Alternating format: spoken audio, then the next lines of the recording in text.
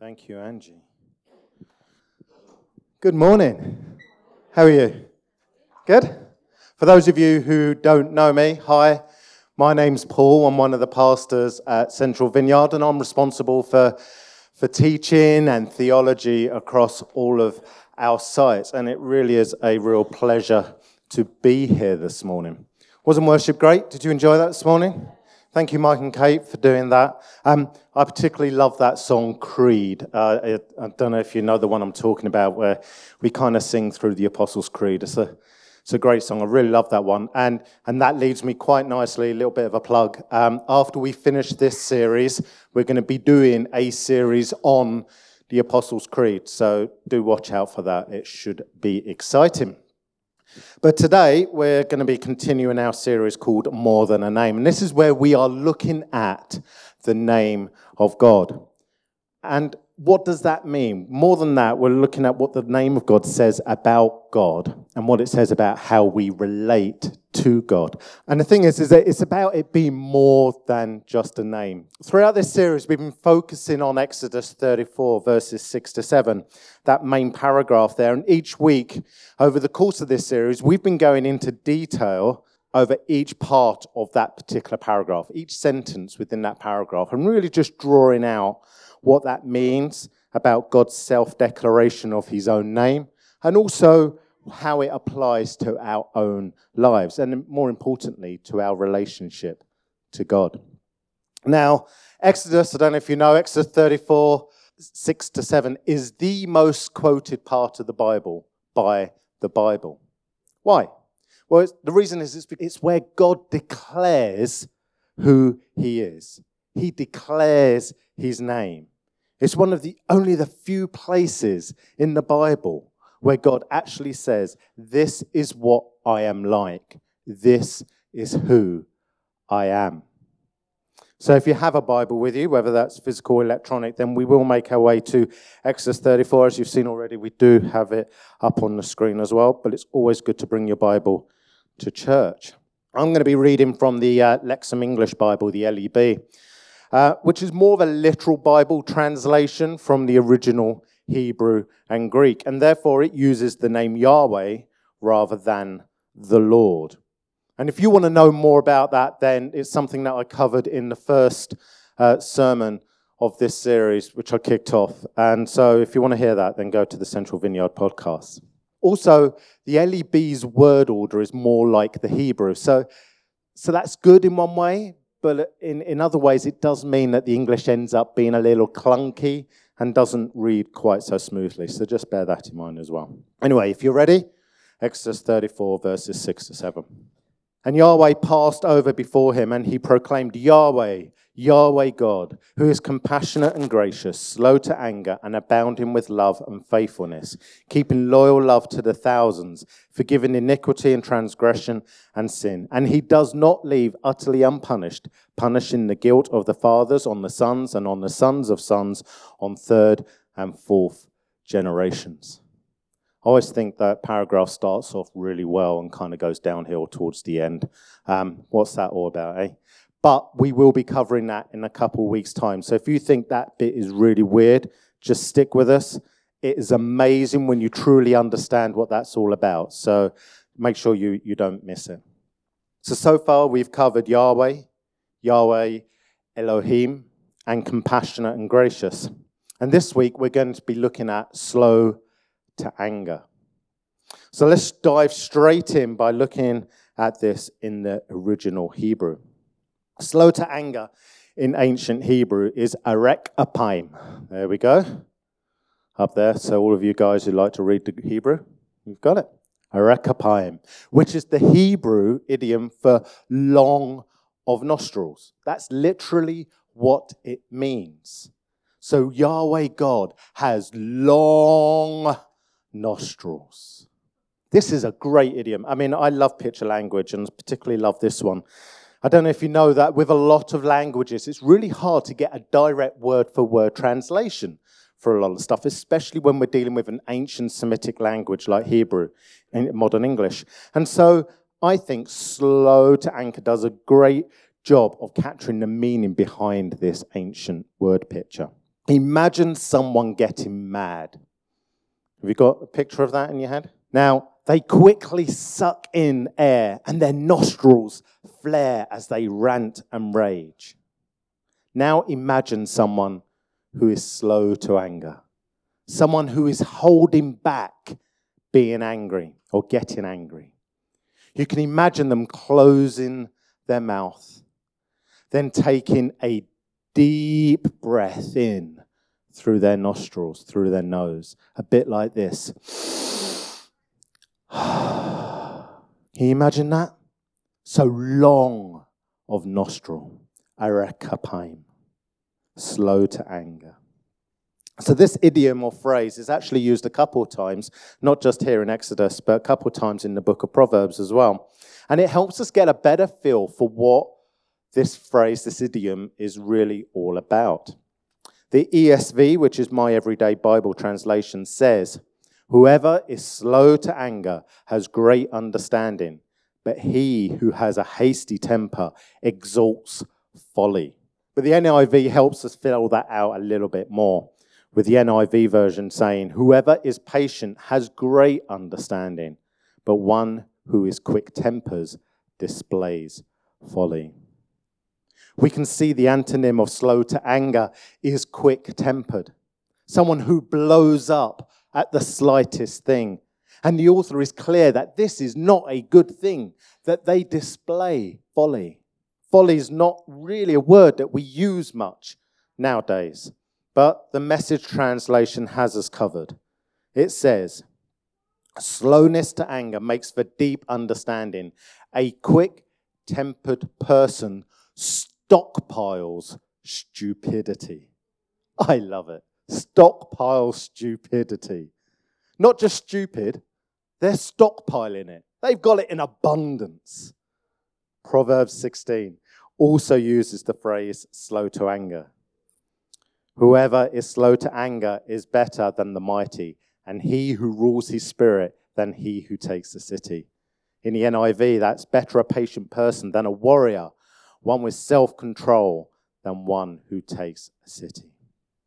So self-control is another great synonym for slow to anger.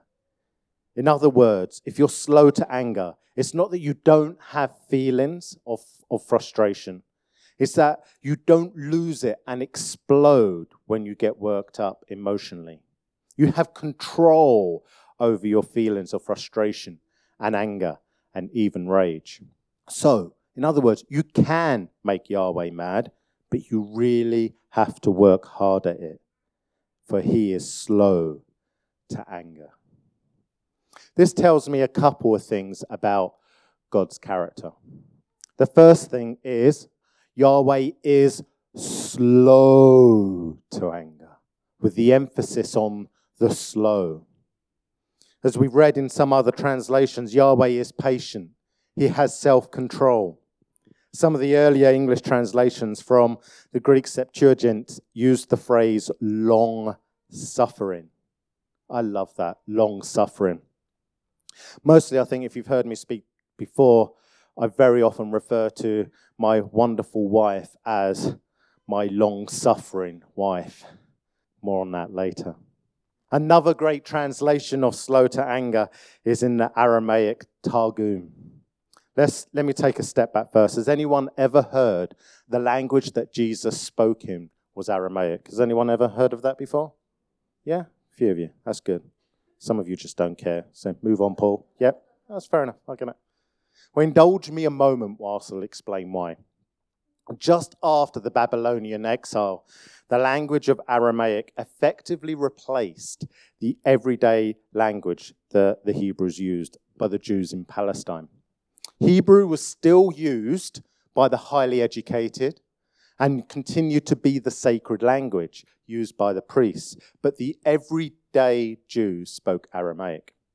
Similar, if you know anything about history, and if you know anything about me, I'm a bit of a history geek, so I love this. But similar to how in the late Middle Ages, the educated and the priests, they spoke Latin, but the everyday language, that was English. And so in the same way that John Wycliffe translated the Latin Bible into English so that the uneducated could understand it, so the Palestinian Jews made various translations of the Hebrew Old Testament into Aramaic, and they were called the Targums. Now, there's not one unified collection of these Targums. There are a number of different versions, like we've got very many different versions of the English Bible today, very different translations, and so we have with the Targums. Back to my point. One Aramaic Targum translates the slow to anger part in Exodus 34 as, God is patient, the one who makes anger distant. For God, for Yahweh, anger is far away. It is distant. In other words, it's not close at hand, ready to zap you. Which was really, if you think about it, the opposite to what many thought of the gods of the time, the Elohim. For many of the other gods were capricious and mercurial. The other gods had tempers. They were volatile and edgy. They were ready to fly off the handle and have a good temper tantrum if you didn't do exactly what they wanted. To be honest, the other gods, the Elohim, had serious anger issues. You know, when I kicked off this series, I quoted from the Christian pastor and author A.W. Tozer, and he wrote, "What comes into our minds when we think about God is the most important thing about us." And the reason it is so important is that the way you relate to God is directly linked to what you think about God. If you believe that God is ready to zap you for the slightest transgression, that he will be angry with you for any mistake that you make or any sin you have, then that will reflect not only in how you relate to God, how you relate to Yahweh, but also how you relate to others. Are you unforgiving? Are you angry when someone doesn't do what you expect them to do? Then maybe you need to remember that Yahweh is slow to anger. So that's the first thing about God's character from this phrase. The second is this: Yahweh is slow to anger, with the emphasis on the anger. In other words, God will eventually become angry. This is a key point, I think, because many people today have chosen to believe in a non-angry God. They think of this idea of an angry God as something more of a superstitious age. But you just have to look at Scripture to know that that isn't true. The Scriptures speak of God's wrath more than 600 times. Just look at the Psalms. Psalm 7:11 says, God is a righteous judge, a God who displays his wrath every day. Also, Psalm 11:5 says, and the Lord examines the righteous, but the wicked, those who love violence, he hates with a passion.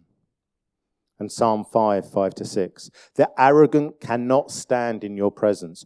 You hate all who do wrong. You destroy those who tell lies, the bloodthirsty and deceitful. You, Yahweh, detest. Yahweh hates. Yahweh detests. Yes, he does. But I thought Yahweh, God, was a God of love.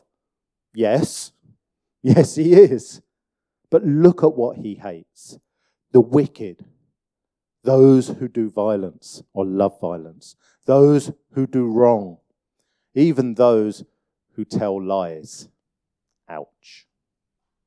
But more than that, imagine the terrorists in the public square with bombs strapped to their chest, or the con artist ripping off the elderly widow, or the corrupt politician, the abusive father, the date rapist who gets off scot-free, the paedophile who gets to be called uncle, the greedy multinational corporation responsible for yet another oil spill. Every time you hear about those things, I'm sure even you feel anger. I know I do. I'm sure you think this isn't how it's supposed to be. This isn't right.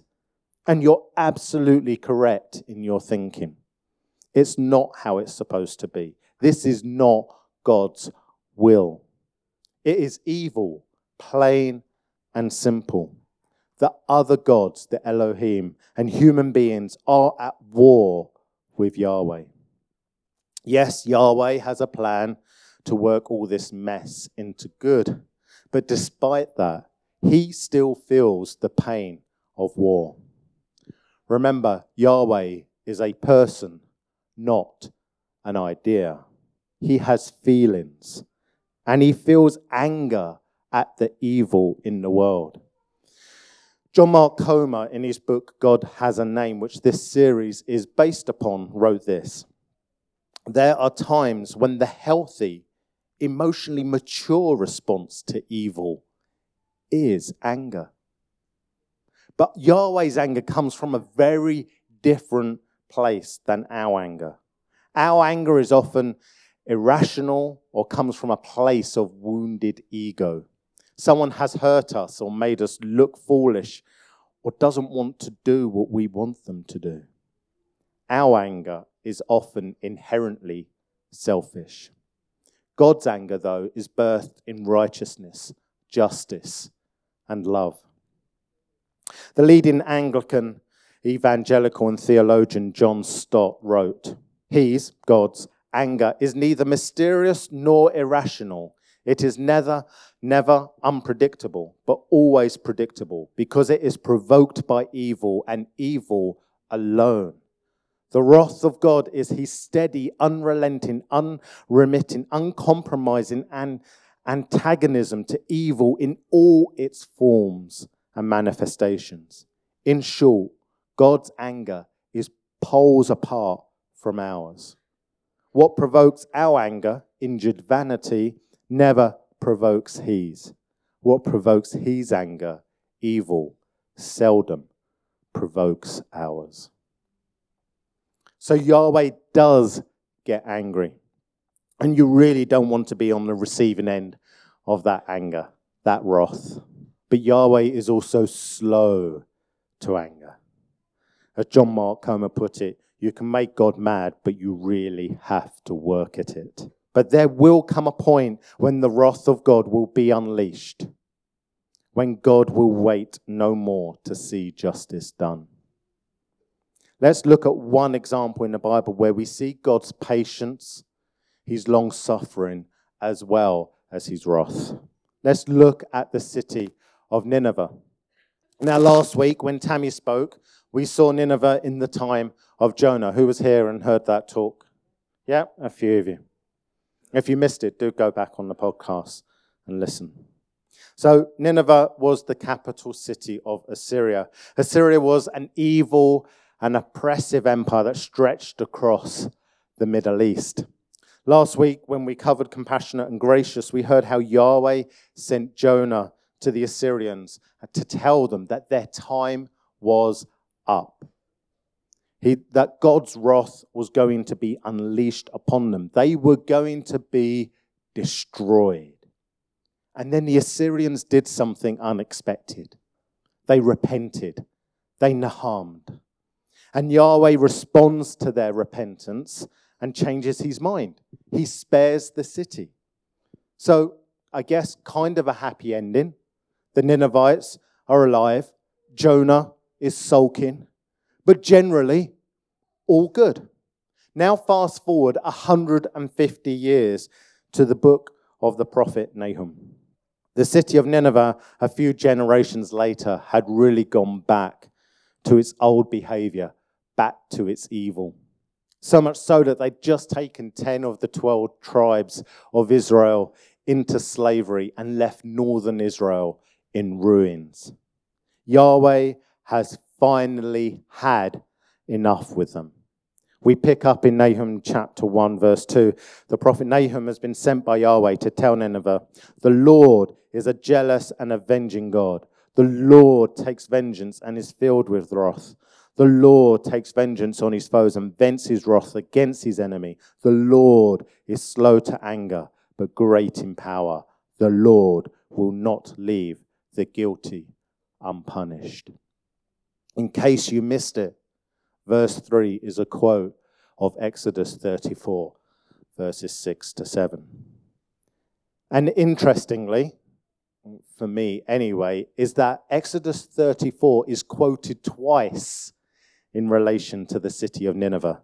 First in Jonah, after Yahweh spared the city, and again here in Nahum, when Yahweh has finally had enough.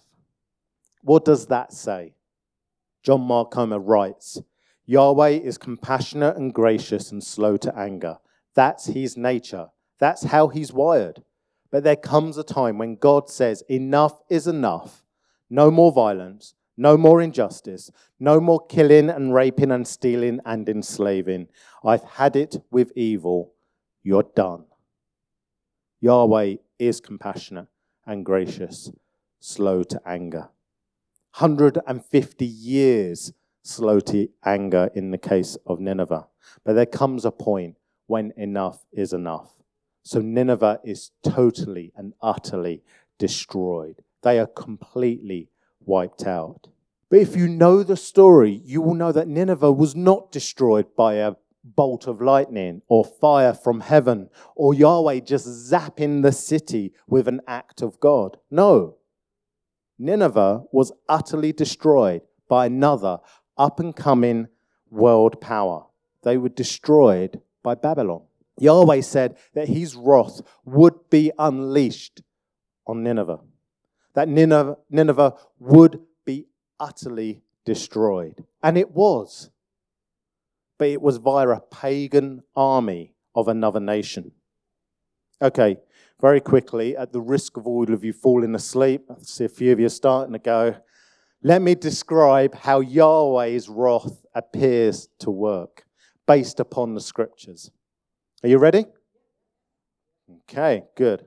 Yahweh's wrath can be plotted against 4 axes: present, future, active, and passive. Yahweh's present wrath is when he deals with evil in the here and now, on this side of judgment. He steps in now and stops evil dead. It's when individuals or even entire nations come under his discipline and punishment. This does happen, but it is rare. It really doesn't happen often. Remember, Yahweh is slow to anger. Then there's Yahweh's future wrath, is when he deals with evil later. It's what the Hebrew writers often refer to as the day of the Lord or the day of Yahweh. It's a future event, a day on the horizon when all evil and wrongs of human history will be undone. Depending on where you stand with God, then this future day of Yahweh is either a great thing or a terrible thing.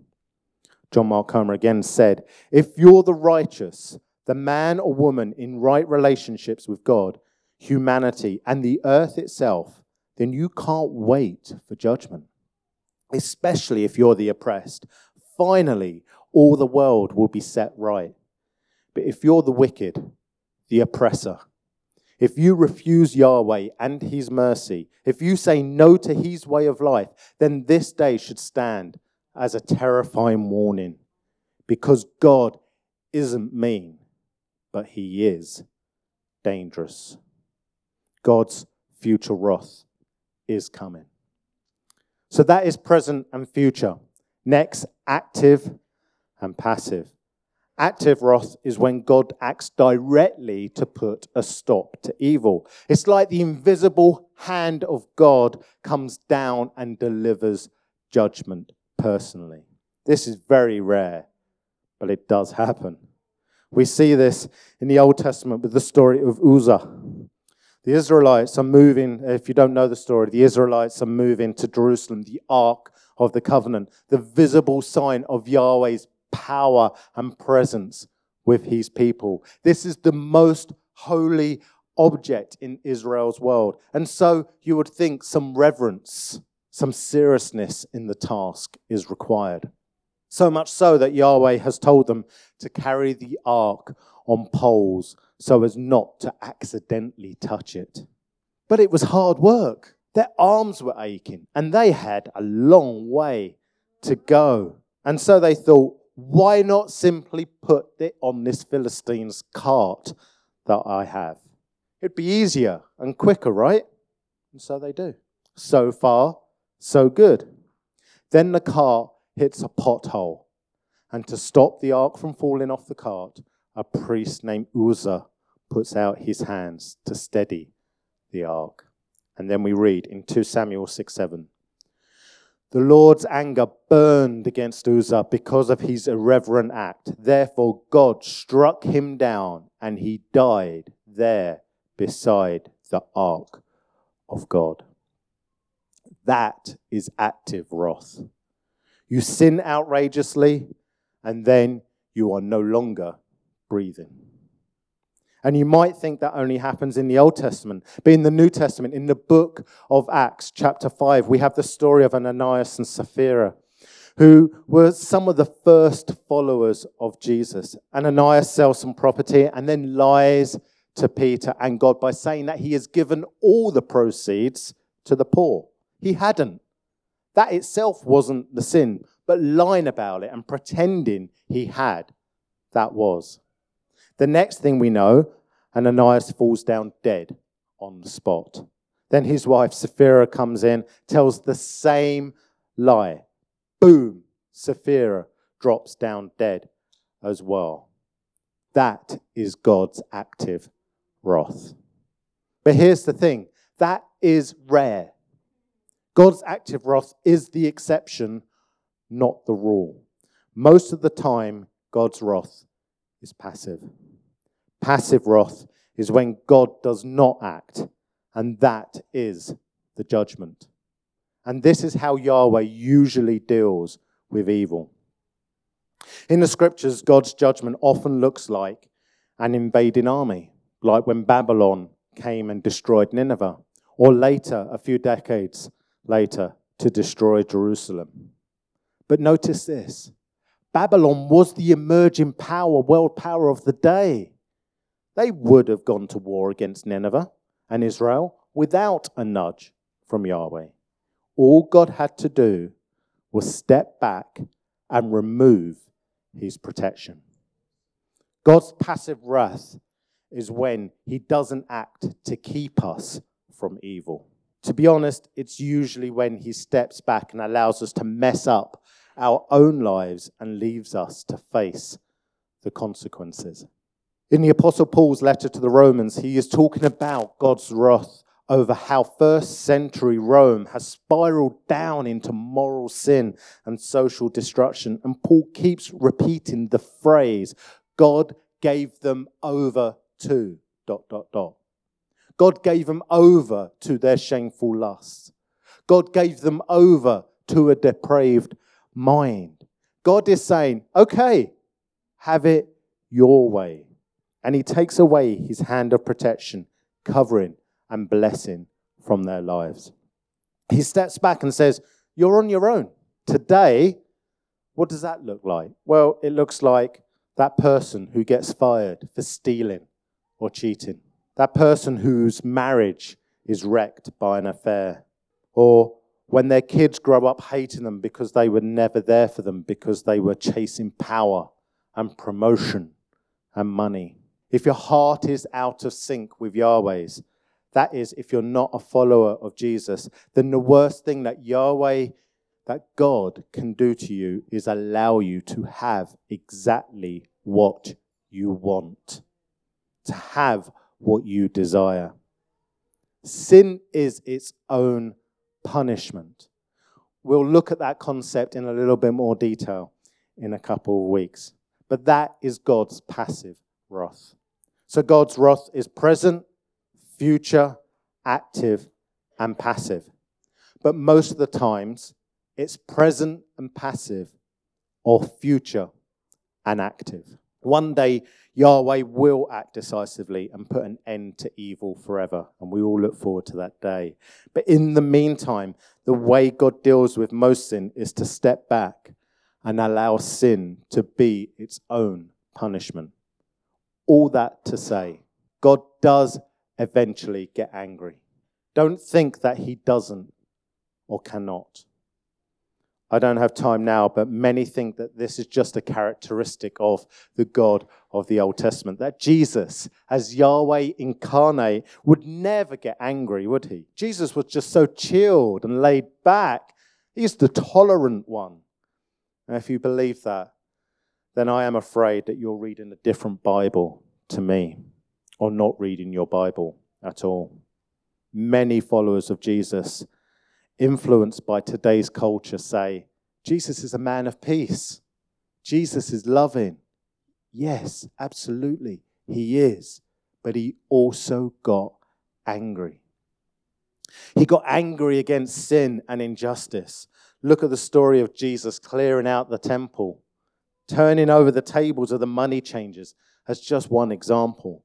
Jesus was responding to the blatant injustice on display after many years of warning. Jesus's, or Yahweh's anger always comes from a place of love. I think the truth is, if you don't get angry occasionally, then you don't love. When you see somebody you love in pain, it should move you emotionally.